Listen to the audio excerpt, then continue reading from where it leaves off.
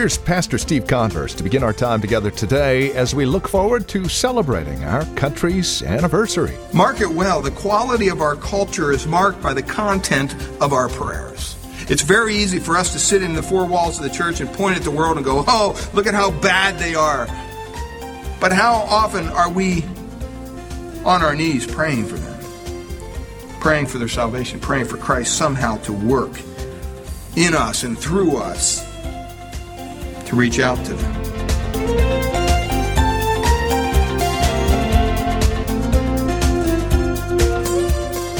Every 4th of July, we celebrate the birth of our country. And we're reminded afresh of one of the founding principles of our country. In God we trust. That's the subject of our time today as we look forward to the 4th of July and celebrating our country's birth. And this main principle that for us as Christians should remain central in our lives, not only as we seek to live out our lives on a daily basis, but as we seek to live our lives in front of a country and a nation that surrounds us, that we might be a light on a hill, a witness and testimony to God's goodness and grace. Here's Pastor Steve Converse now with today's broadcast of Graceful Truth from Grace Bible Church in Redwood City. But today I wanted to just focus on the 4th of July a little bit in our country, our founding fathers, our faith. This weekend is quite a weekend for Americans. They celebrate the birth of our nation. And we pause today and we acknowledge the independence of our country. And it's been quoted that America is great because America is good. You've heard that? And the quote goes on, it says, and if America ever ceases to be great, it will be because it has ceased to be good. Even though there's a lot of good left in our country, there's also a lot of bad. America is still great, but I think that sometimes when we look a little closer, when we look under the veneer, under the surface, there are some cracks, there are some flaws in our goodness. Over the past 40 years, history has shown that we have drifted significantly from the goodness that made America so great. Our founding fathers were men of faith who never intended a wall to be built of separation, but intended to establish one nation under God. That was their desire. That was their creed. That was their driving element. That's what held them together. That's what caused them to wake up another day. And I think today to pretend somehow that the founding fathers were either atheists or even deists, as some claim, who wanted God out of public policy altogether, it's just wrong. It's not a proper representation of what history shows us. It's even more than that. I would say it's destructive. It creates kind of a vacuum in which people of faith become the targets of ridicule and hatred. There was an article in the Washington Post years ago, and it ridiculed Christians. And one of the quotes that they said in this article, they basically said that Christians are a bunch of easily controlled, uneducated, stupid people. Well, to say the least, that irritated a lot of Christians when they read that. And the story doesn't end there. It goes on because for the next 2 or 3 days after that story ran, the Post's fax machines were jammed with Christians faxing in their income statements, their degrees and their diplomas and their business licenses and all sorts of things. See, the founding fathers called America a Christian nation. And don't believe anybody that tells you any different. It's just part of our history. The Supreme Court affirmed that it was a Christian nation for well over 100 years. Religion was indispensable to the nation. Do you know the founding fathers, when you read through their speeches and stuff like that, they quoted the Bible profusely. Somebody estimated that 34% of all their quotes came right from Scripture itself. Do you know that they use federal dollars to pay for missionaries to go reach out to the Indians? They use federal dollars to pay for Bibles, to provide Bibles for the Indians. Do you know the first official act of Congress was to appoint a chaplain and to open in prayer? I mean, it's amazing how far we've come. But it's also amazing how far we've fallen away from our founding fathers' roots that were rooted in the Christian faith. So with all that, what does that say about us? What's our responsibility today? I want to remind you, with the words of Christ and the words of Paul, I want to look at our priority, our place, and our purpose. Our priority, our place, and our purpose. Because you know what? To be honest, for the last 40 years, I think the Christian church has done a pretty lousy job of impacting the world in which we live. We're a nation of people who go to church, churchgoers. We're the most religious nation in the world, someone said. Last estimate, over 150 million of our citizens belong to some kind of church. But we failed to impact, it seems, public policy. We failed to impact the marketplace. We failed to impact a lot of different areas. And as one nation under God, I think our first priority should be that we should be people of prayer. People of prayer. Turn over to 1 Timothy chapter 2. 1 Timothy chapter 2. Our first priority has got to be that we are people of prayer. Look at what he says here in 1 Timothy, Paul's writing, beginning in verse 1, chapter 2. 1 Timothy 2:1.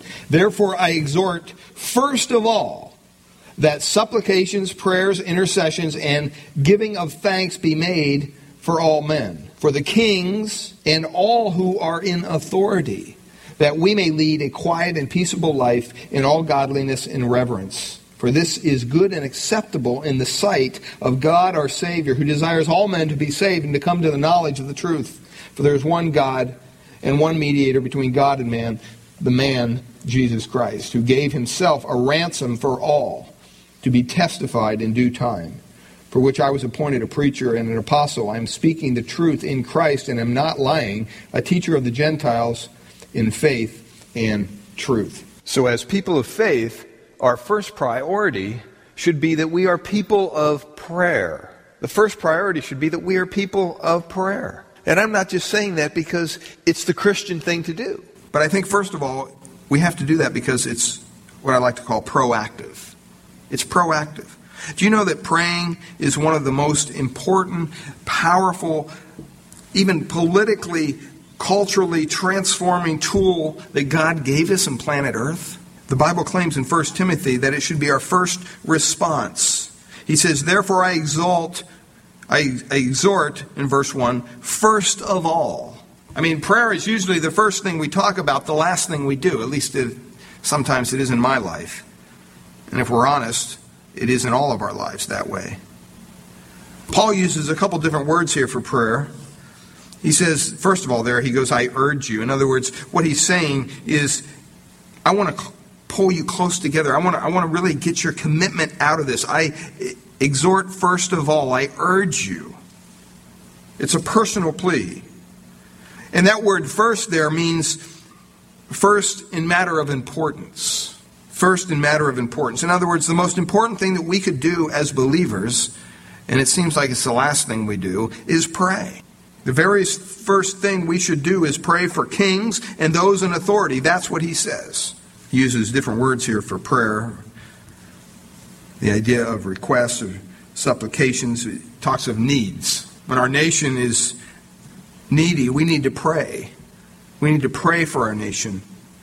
He uses the word prayer there. It's kind of the common communication. God just wants us to talk to him about the condition of our society. He wants us to talk to him, to ask him to work in the culture in which we live through us. He uses the word intercession there, which means to step in on behalf of someone. We need to be willing to do that as Christians. And he closes it off, we should do all that with an attitude of what? Thanksgiving.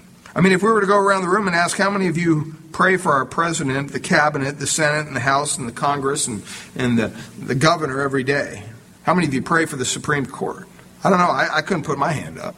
But it's the most important thing that we could do to affect change in their lives. And I hope this morning we walk away from our message here with just a little bit more conviction that will lead us to pray. Because it's proactive. It's what God expects us to do. But it's also pleasing. He says there that it's good, that it pleases God. This is something that is beautiful to God when his people are called together to pray for their country, for their leaders. That word pleases means to receive something gladly. It's kind of like you're getting a gift at Christmas time. You receive it gladly. You don't, no, not another, I don't want that. No, you don't do that. You receive it with open arms. It's pleasing to God. It's not only proactive, it's pleasing, but it's also pivotal. It's pivotal that we're people of prayer. Sometimes my theology leads me to this point. Have you ever been here? Well, you know what? God is God. I'm not. He's going to do what he's going to do anyway. So what are my prayers going to make any difference? You ever been there? I've been there. Why even bother? Well, the reason is because you look through Scripture. First of all, we're instructed to pray. But secondly, when you see God dealing with the prayers of his people, he loves to respond to the requests of his people. That pleases him. You can look throughout the Bible, and you see over and over and over again where God responded to the requests of his people. Now, a lot of times our prayers tend to focus on us, our family, our kids, our grandkids, our health, or whatever, family, job, money, whatever it might be. But here in this text, it's amazing to me that Paul tells Timothy, first of all, before anything else, the one thing I want to make sure that you're doing is that you're praying for the king. You're praying for the king and for those in authority over you. Now, you might say that's kind of okay, so what? So you're saying we should pray for our president, okay. But you have to understand the context here. You have to understand who was king when Paul was writing this. It was Nero. You know what Nero did? Nero basically made up a big story and blamed all the Christians for the burning of Rome and caused them to be persecuted and executed by the thousands. And here is Paul saying, you need to pray for that man? See, so many times as believers, we think, well, okay, we don't disagree, we agree or we disagree with the presidential policy. And that dictates whether or not we're going to pray for him. Oh, if we have a president that claims to be a born-again Christian, we're going to be on our knees every day. But if we have a president that claims to be, maybe he's Muslim, maybe he's Christian, maybe he doesn't know what he is, who knows? Well, then, what's the use? We should be praying even more for that guy. Stop and think about it. If anybody needs our prayer, it's President Obama at this point in time. I would not want his job. No way. It's a no-win situation almost. And the reason we do that, the reason we're to be praying for those in authority over us, and the text points that out, is because so that we can lead, what's it say? Quiet and peaceable lives in all godliness and reverence. So we're to be people of prayer. Mark it well. The quality of our culture is marked by the content of our prayers. It's very easy for us to sit in the four walls of the church and point at the world and go, oh, look at how bad they are. But how often are we on our knees praying for them? Praying for their salvation, praying for Christ somehow to work in us and through us to reach out to them. So our priority should be we're people of prayer. But the second point is our place. What is our place in this society? And I want you to turn over to what the verses that Jerry read, Matthew 5, because it points out to us very clearly what our place is to be. We should be people of prayer who, and the second point is, who engage society. We're not to run and make a hut up in the mountains and live in a monastery somewhere. We're supposed to be engaged in our society. Look at, I know he read this, but I want to read it again in Matthew 5. He says, you are the salt of the earth, verse 13. But if the salt loses its flavor, how shall it be seasoned? It is then good for nothing but to be thrown out and trampled underfoot by men. He gives another illustration. You are the light of the world. A city that is set on a hill cannot be hidden.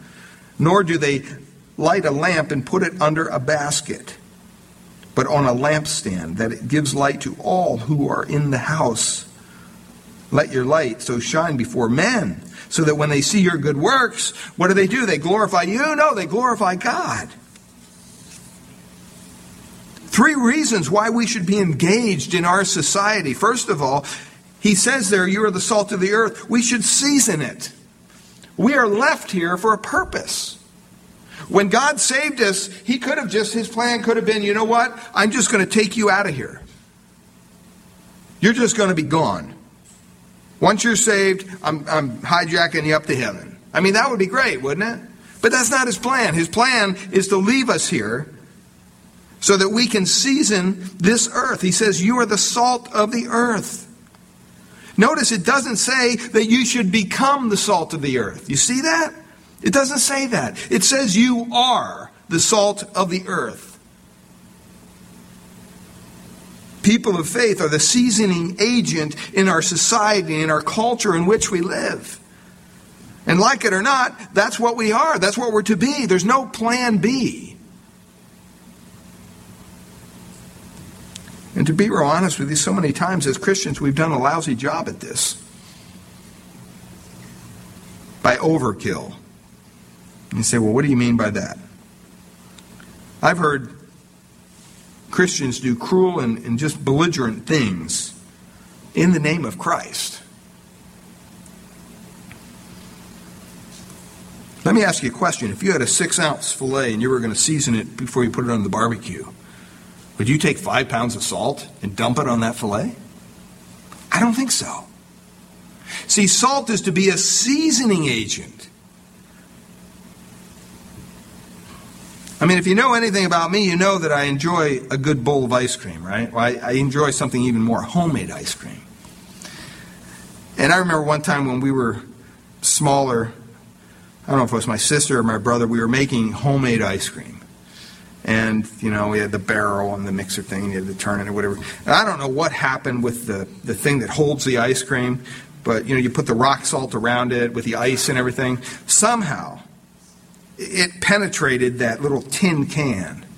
And I remember after we made all the ice cream and everything, we got the bowls out and we had big bowl ice cream. And everybody took a big bite of this vanilla ice cream.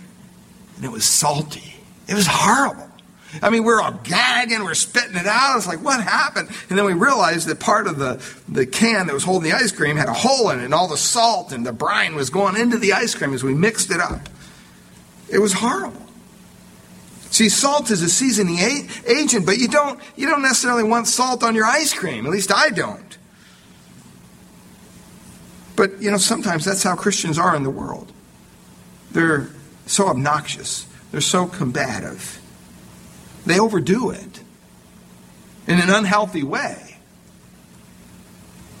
Do you ever cut yourself and got salt in that wound? How's it feel? Ouch! You don't like it. Doesn't feel good. See, people of faith are sometimes more like salt in the wound than the salt that heals and soothes and seasons. See, we're to be the oil of grace that is in this world, in this lost and dying world, and we're to be that all God calls us to be. But we're to do it in a seasoning way, not in a way that's rude or crude or judgmental. You don't see those characteristics in Christ. Sure, Christ called sin, sin, and he called hypocrites, hypocrites. That's fine. But he was also compassionate.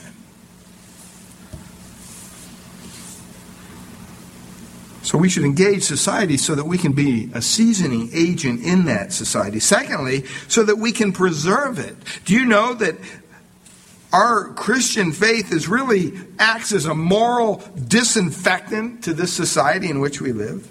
In other words, it helps stop some of this decay and this perverse behavior that goes on around us. We should be part of the solution to this, not part of the problem. And so many times we got that backwards. You can take a filet and set it next to a little teaspoon of salt all day long. And it's not going to have any effect on that filet, is it? It's not going to do anything for it. What do you have to do to make that salt affect that filet, that piece of meat? Is you have to take that salt and you have to sprinkle it on the filet. It has to come in contact with the meat, or it's not going to do any good. It can sit in your cupboard all day long. You can have all kinds of spices in your cupboard. But if you never use them to interact with the food you eat, your food's going to be kind of bland. We're called to penetrate our society with our Christian faith. And our founding fathers believed that. Look at what John Adams said. Statesmen may plan and speculate for liberty, but it is religion and morality alone which can establish the principles upon which freedom can securely stand. One of our founding fathers. Look at what Benjamin Rush said. I have been alternately called an aristocrat and a democrat. I am neither. I am a Christocrat. I believe all power will always fail of producing order and happiness in the hands of man. He alone who created and redeemed man is qualified to govern him. And then Thomas Jefferson. Can the liberties of a nation be thought secure when we have removed their own firm basis, a conviction in the minds of the people that these liberties are the gift of God, that they are not to be violated, but with his wrath? Indeed, I tremble for my country. Now remember, this was him writing this. When I reflect that God is just, that his justice cannot sleep forever. See, the founding fathers agreed that Jesus, when they came together, that he was the center point. The Christian faith. And we learn from his words, and we learn even from their words, that they engage society. So we should season it, we should preserve it, and then thirdly, we should enlighten it. Verse 14 says that you are the light of the world. A city on a hill cannot be hidden, nor do you put a light under a basket, but on a stand, so that it gives light to all in the house. In the same way, let your light shine before others, so that they may see your good works and give glory to your Father who is in heaven. Once again, it doesn't say that you should become the light of the world, does it? It says you are. There's no second string here. There's no third string. We're it. That's it. And if we're not going to do our job, then there's going to be some darkness around us. So many times we complain in the society in which we live, and all the debauchery and all the sin and all the filthiness that's going on all over the place. And yet, how many times have we taken time to really pray and to ask God to move and to work? See, for better or worse, God intended that we are to be the people who light the way in an otherwise dark society. He left us here for that purpose. And just like the salt analogy, people of faith over the years haven't done all too well. Either we are all dark or we are so bright it's blinding. I mean, stop and think about this. What is the purpose of light? Is the purpose of light to blind someone or show them the way? See, sometimes as Christians we become so assertive, we become so belligerent that instead of showing the way, we blind people. Remember when I was in a cave one time and it turned all the lights out, and I remember thinking, wow, it's really dark in here. And I wish somebody turned the light on, and somebody finally turned a flashlight on. And it was so relieving to feel that light come on. But it was almost painful when that person inadvertently shined the light in my eyes. Because my pupils were like the size of quarters probably, being in the dark. All of a sudden, if you ever had that happen, it's very irritating. It gives you a headache almost. See, light is not to blind somebody, but it's to show them the way. And we need to do a better job at showing people the way to Christ. Our priority is prayer.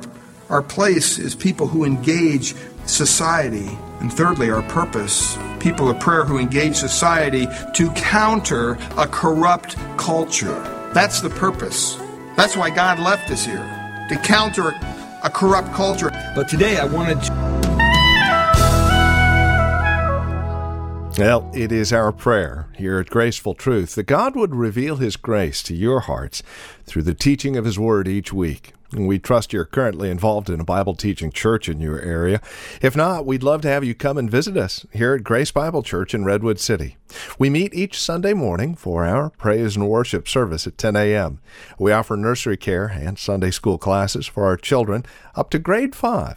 If you'd like to encourage us here at Graceful Truth, please give us a call at Grace Bible Church here in Redwood City. This is our phone number, 650-366-9923. Again, that's 650-366-9923. 9923, or you can visit us on the web at gracefultruth.org. We've got a lot of resource materials available there, more information about who we are, and if you need a map to visit us at Grace Bible Church, that's there as well. Again, gracefultruth.org. And would you please drop us an email? Let us know you paid us a visit when you stop by. Again, gracefultruth.org. Or give us a call at 650-366-9923. Again, that's 650-366-9923. We thank you for joining us today and trust we'll see you again next week at this same time for another broadcast of Graceful Truth.